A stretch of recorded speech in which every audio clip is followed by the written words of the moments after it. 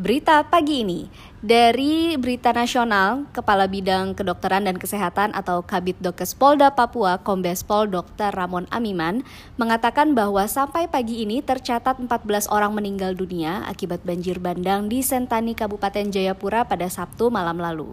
14 korban tersebut berhasil dievakuasi ke Puskesmas Sentani yang selanjutnya akan dibawa ke Rumah Sakit Bayangkara untuk diidentifikasi. Dan Bapak Ramon pun mengaku bahwa korban kemungkinan akan bertambah karena beberapa lokasi belum dapat dijangkau oleh tim SAR gabungan.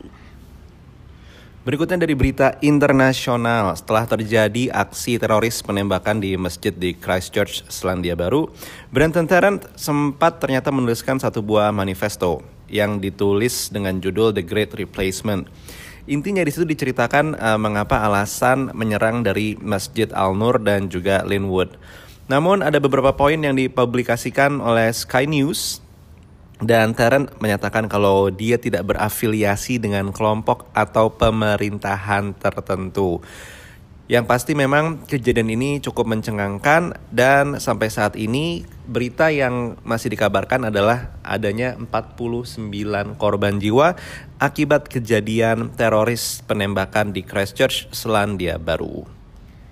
Lalu dari berita olahraga, ganda putra Indonesia Fajar Alfian Muhammad Rian Ardianto berhasil menang atas Marcus Ellis Chris Langridge 2 set langsung 21-16 dan 21-19 pada semifinal Swiss Terbuka 2019 di Basel Sabtu malam waktu setempat.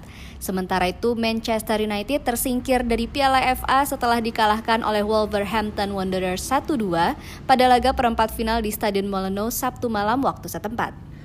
Dari Jakarta, penyandang disabilitas mengikuti uji coba MRT Stasiun HI menuju Stasiun Senayan pada hari Sabtu 16 Maret 2019.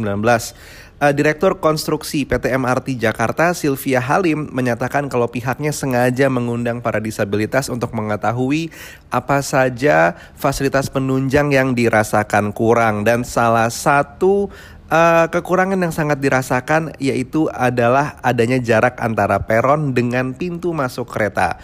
Dan Sylvia menyatakan akan segera menyiapkan ramp portable ketika melihat ada penumpang MRT yang memang menggunakan kursi roda. Berita internasional dan juga berita tentang Jakarta ini diambil dari kompas.com. Sementara berita nasional dan berita olahraga ini kita ambil dari CNN News dan detiknews.com. Sekian berita pagi ini 17 Maret 2019, nantikan berita esok hari.